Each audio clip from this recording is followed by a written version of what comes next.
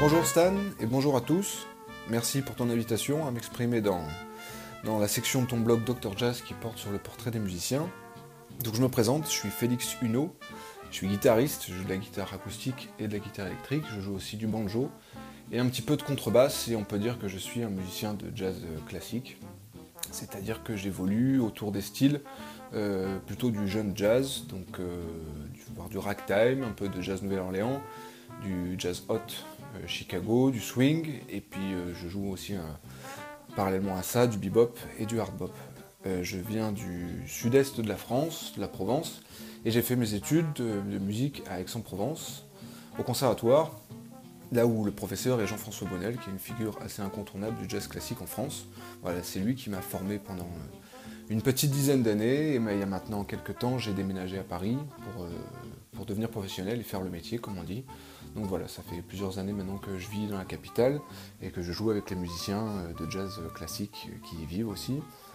Voilà, je joue à Paris, un peu en France et aussi un petit peu à l'étranger en Europe.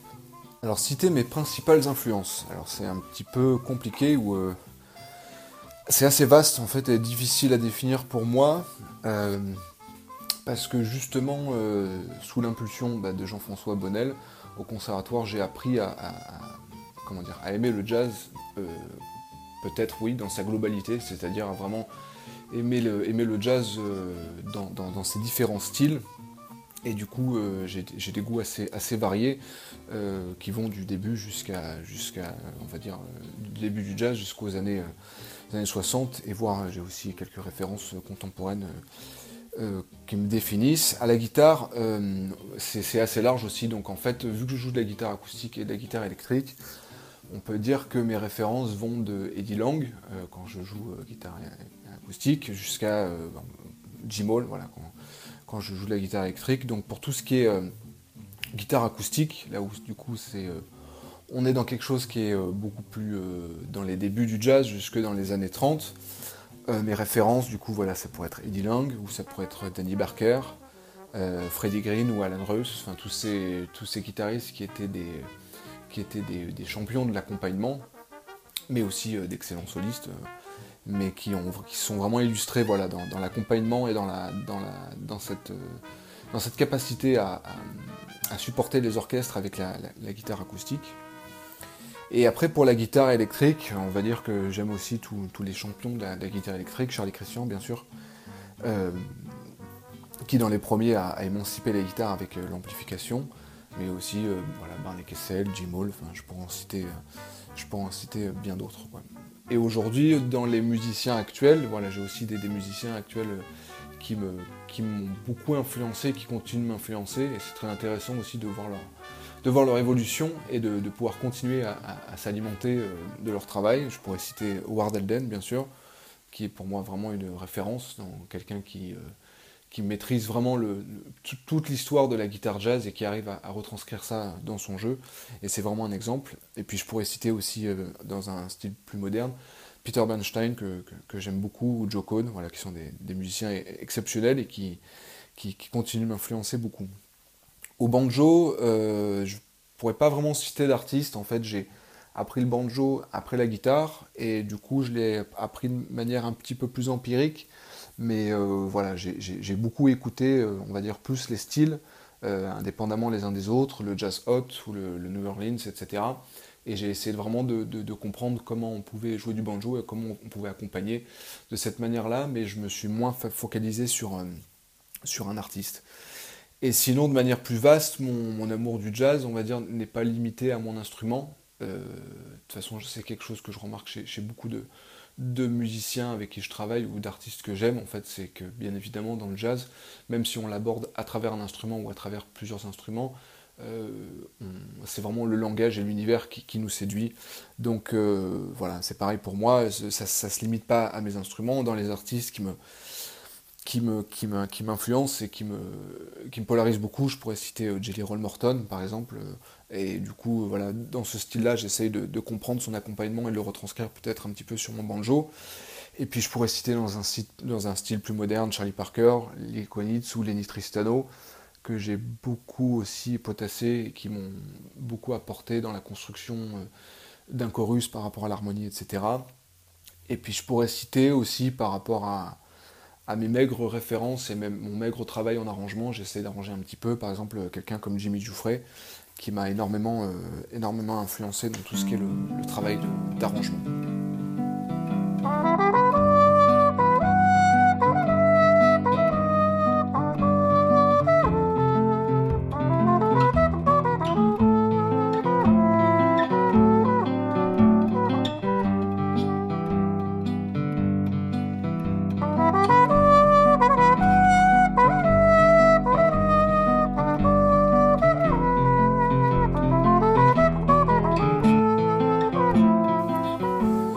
Quel est ton meilleur et quel est ton pire souvenir?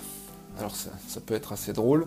Pire, je sais pas trop, on va dire qu'il n'y a rien qui m'a marqué de manière particulièrement désagréable, mais c'est vrai qu'il y a des expériences qui sont plus marquantes que d'autres. En arrivant sur Paris, en commençant à faire le métier par exemple, c'est vrai que j'ai eu besoin de beaucoup travailler pour simplement démarrer mon intermittence, etc. Et j'évoluais dans des cercles de musique événementielle, tout à fait respectable, mais c'est vrai que des fois dans certaines circonstances, on se retrouve un peu, j'ai envie de dire, on se retrouve un peu au mauvais moment, au mauvais endroit, pas forcément habillé de la meilleure manière, et devant un public qui ne comprend pas vraiment ce qui se passe, quoi.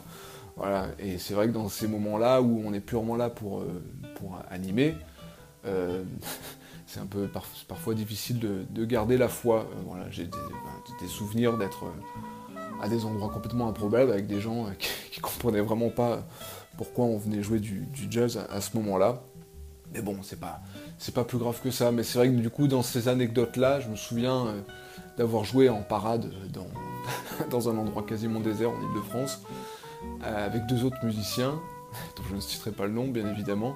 Et le tubiste était embêté parce qu'en fait, on comprenait pas pourquoi, mais pendant les 3 heures qu'a duré l'événement, ou peut-être un peu plus, quoi, c'était toute l'après-midi, et je sais pas, il n'arrivait pas à jouer une note de son tuba, et c'est vrai que c'était assez pénible parce que bon, au début ça faisait un peu rire, mais bon, au bout de 3 heures où il n'y a quasiment rien qui sort, c'est un peu chiant, on va dire.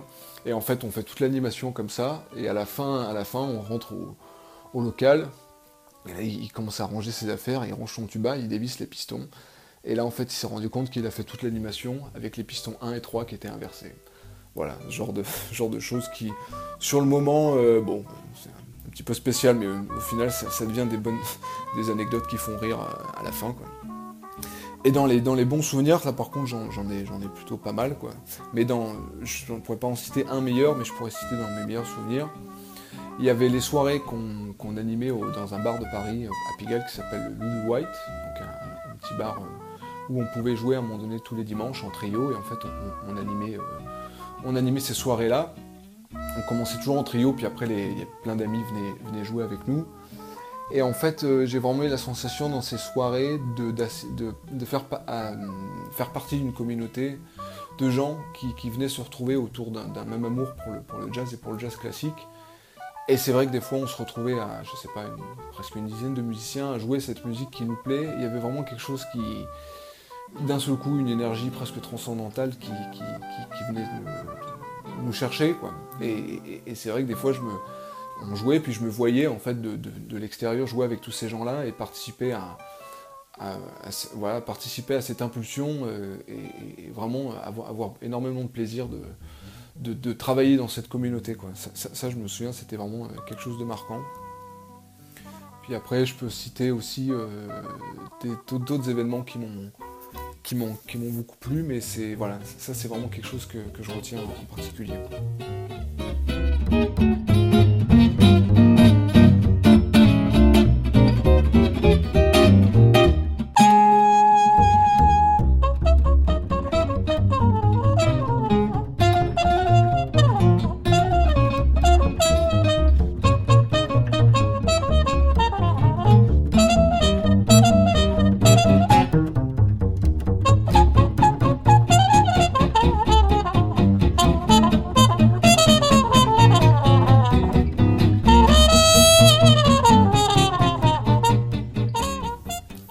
Alors choisir un mot, un concept pour définir le jazz. Je vais donner une réponse un peu attendue sur ce sujet-là, mais pour moi, c'est vraiment la notion de swing qui caractérise le jazz dans sa globalité. Alors je vais pas m'essayer à une définition du swing, je risque de m'enliser un petit peu là-dedans, puis d'ailleurs je pense que personne n'a la réponse exacte, mais pour moi c'est vraiment cette idée d'approche, de distance du musicien dans son interprétation par rapport au matériel initial, en fait, par rapport au matériel mélodique et harmonique qu'il choisit, et c'est vraiment pour moi cette façon d'appréhender la musique qui est déterminante pour moi. C'est vraiment cette façon qu'a un musicien d'un seul coup s'approprier quelque chose, et qui est sa façon de jouer, d'un seul coup ça prend du relief tout d'un coup, de manière un peu magique d'ailleurs, et indéfinissable, et que tout d'un coup quelque chose qui était assez rigide donne envie de taper du pied, et donne envie de jouer avec, en fait. Pour moi, c'est vraiment ça qui caractérise le jazz. Il y a plein d'autres éléments qui pourraient caractériser le jazz, comme la notion d'héritage, la notion de blues, enfin pas mal de choses, mais pour moi c'est vraiment le swing qui est fondamental, et d'ailleurs peu importe l'époque dans le jazz, peu importe l'esthétique, on swing de manière différente suivant l'époque du jazz, mais tous les musiciens ont toujours ce même rapport par rapport au matériel qu'ils choisissent, par rapport à la composition, et c'est pour ça qu'en fait les grands musiciens swing peu importe ce qu'ils jouent. Je dis n'importe quoi, mais Sonny Rollins, il swingerait même s'il jouait la danse des canards ou Froufrou, en fait. C'est pas ça qui est important, quoi. C'est vraiment sa façon d'aborder la composition, et c'est ça qui est incroyable dans le jazz.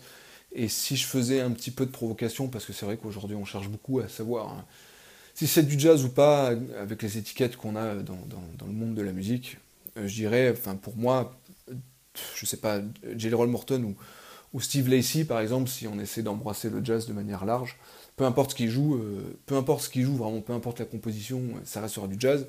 Par contre, inversement, si Brahim Malouf joue même un standard comme Stardust, pour moi ça sera pas du jazz.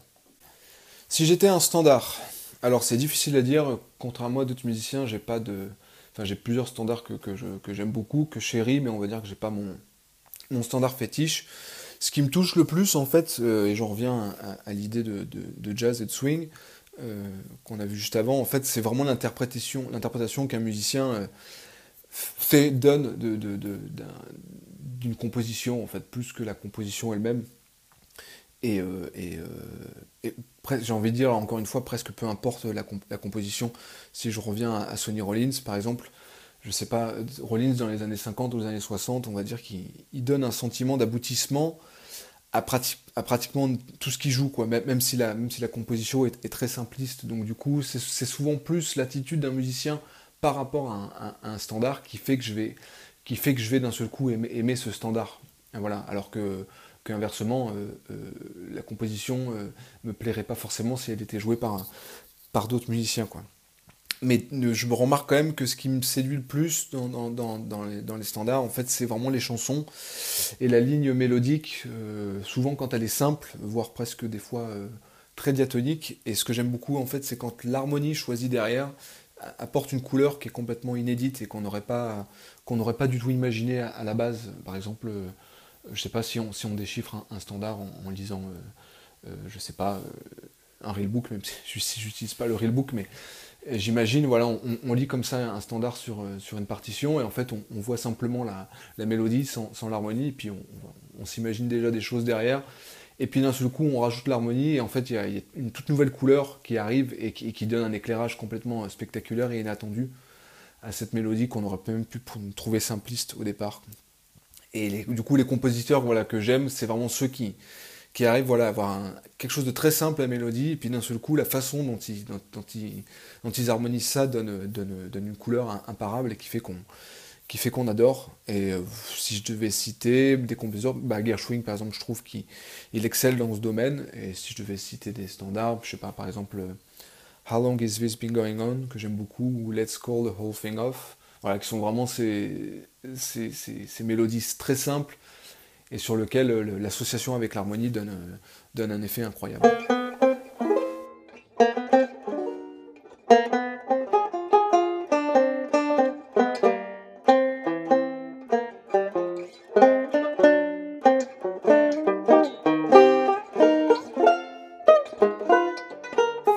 Quels sont mes projets?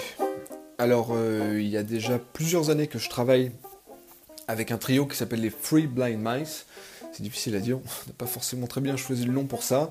Mais donc, c'est un trio avec moi qui joue de la guitare acoustique la plupart du temps, Malo Mazurier à la trompette ou au cornet, et Sébastien Girardot à la contrebasse. Voilà, donc on a déjà 2 albums à notre actif, et on continue de travailler ensemble. On a des projets d'ailleurs un peu annexes, on travaille sur la mise en musique de grands films du cinéma muet, puis aussi peut-être, quelque chose me dit qu'on aura peut-être un répertoire autour de comptines, ou autour de la musique du répertoire de Noël. Voilà, j'aime beaucoup cet orchestre, je le définirais un peu comme un petit laboratoire où on essaie plein de choses en fait. Et au final, à force de travailler et à force de se creuser les méninges, on a vraiment abouti à un répertoire qui nous est propre et qui est assez unique, enfin je le pense, enfin, je le crois. Et c'est vraiment très agréable de se retrouver sur scène avec mes 2 amis et de défendre ce répertoire qui nous ressemble en fait et qui ressemble qu'à nous. Voilà, ça fait 4 ans qu'on joue ensemble et je trouve qu'on a vraiment beaucoup progressé individuellement et en groupe. Et on a vraiment réussi à trouver un son d'orchestre qui se ressent de plus en plus, je trouve, sur scène et en studio. Donc voilà, c'est vraiment un orchestre que je chéris beaucoup et j'espère qu'on continuera à travailler longtemps ensemble. Sinon, au niveau de mes projets, j'ai une association aussi qui dure depuis quelques années maintenant avec un trompettiste qui s'appelle Jérôme Etcheberry. On a eu un disque ensemble qui s'appelle les Crazy Capers avec Benoît de Flaménil et Raphaël Devers à la contrebasse. Voilà. Malheureusement, le disque est sorti juste au moment du confinement, donc on n'a pas eu encore le temps de le défendre, mais j'espère qu'on aura le temps. J'ai beaucoup joué avec Jérôme ces dernières années et je suis très heureux aussi de faire partie de son dernier projet, un octet. Mais vous en saurez peut-être un petit peu plus dans les semaines qui viennent, voilà, où Jérôme a signé tous les arrangements et on vient juste d'enregistrer ça et c'est vraiment de la super musique. Sinon, moi de mon côté, ça fait quelques temps que je donne des masterclass au sujet de l'accompagnement en fait. L'accompagnement jazz parce que j'ai donné pas mal de cours et en fait je me suis rendu compte que j'ai rencontré pas mal de gens, des élèves ou des musiciens déjà aguerris qui se posaient des questions au niveau de l'accompagnement, notamment dans les styles de jazz, du vieux jazz en fait, parce que c'est vrai que c'est parfois difficile d'aller chercher les exemples sur les enregistrements et c'est difficile en fait de se faire une idée de comment les musiciens de l'époque accompagnaient et comment fournir le bon accompagnement. Donc voilà, en fait je donne une masterclass que j'ai déjà eu l'occasion de donner dans des conservatoires ou dans des associations où en fait j'essaie d'expliquer le rôle de la guitare et du banjo dans la section rythmique et comment fournir un support d'accompagnement idéal pour les solistes, voilà, en suivant différentes esthétiques. Je commence au banjo sur le Nouvelle-Orléans, puis après un peu de jazz hot, je continue à la guitare acoustique, voilà, où j'essaie d'expliquer comment on joue aussi la guitare dans les formules de l'époque, puis après dans un big band, en swing, etc., la pompe. Et puis je termine sur la guitare électrique, où j'explique comment on peut faire un comping idéal pour motiver un musicien de la fin du swing ou du bebop. Et sinon, dans ma toute dernière actualité, je suis très fier de dire que j'ai sorti enfin un disque sous mon nom, avec les Jazz Musketeers, voilà, donc ça s'appelle Félix Hunot et les Jazz Musketeers, et c'est un orchestre que j'adore. Donc il y a moi-même à la guitare acoustique, au banjo, et je chante un petit peu aussi. Malo Mazurier, mon ami de longue date, qu'on retrouve au cornet et à piston. David Lukács, un musicien hollandais qui joue de la clarinette et du saxophone ténor. Et Attila Korb, un musicien hongrois qui joue du sax basse, pardon, voilà. Donc une formule assez atypique et on vient de sortir un disque ensemble, voilà, donc j'en suis très fier. C'est de la musique du coup de par son instrumentation qui est plus orientée des années 20, voilà, mais aussi on essaye aussi un petit peu d'autres choses et j'ai pris beaucoup de plaisir à faire les arrangements et à mener ce disque à son terme parce qu'on a enregistré juste avant le confinement, donc du coup j'ai eu le temps, voilà, d'amener le disque jusqu'à son pressage et il est sorti la semaine dernière sur Facebook et en digital et j'espère pouvoir le défendre sur scène dès que cette période un peu trouble sera terminée. Et sinon, dans le futur, ce que j'aimerais aussi développer, c'est revenir à mes premières amours, qui est la guitare électrique, que j'adore jouer. Et c'est vrai que dans l'idéal, j'aimerais retrouver un trio où je joue de la guitare électrique. Voilà, pour mes projets.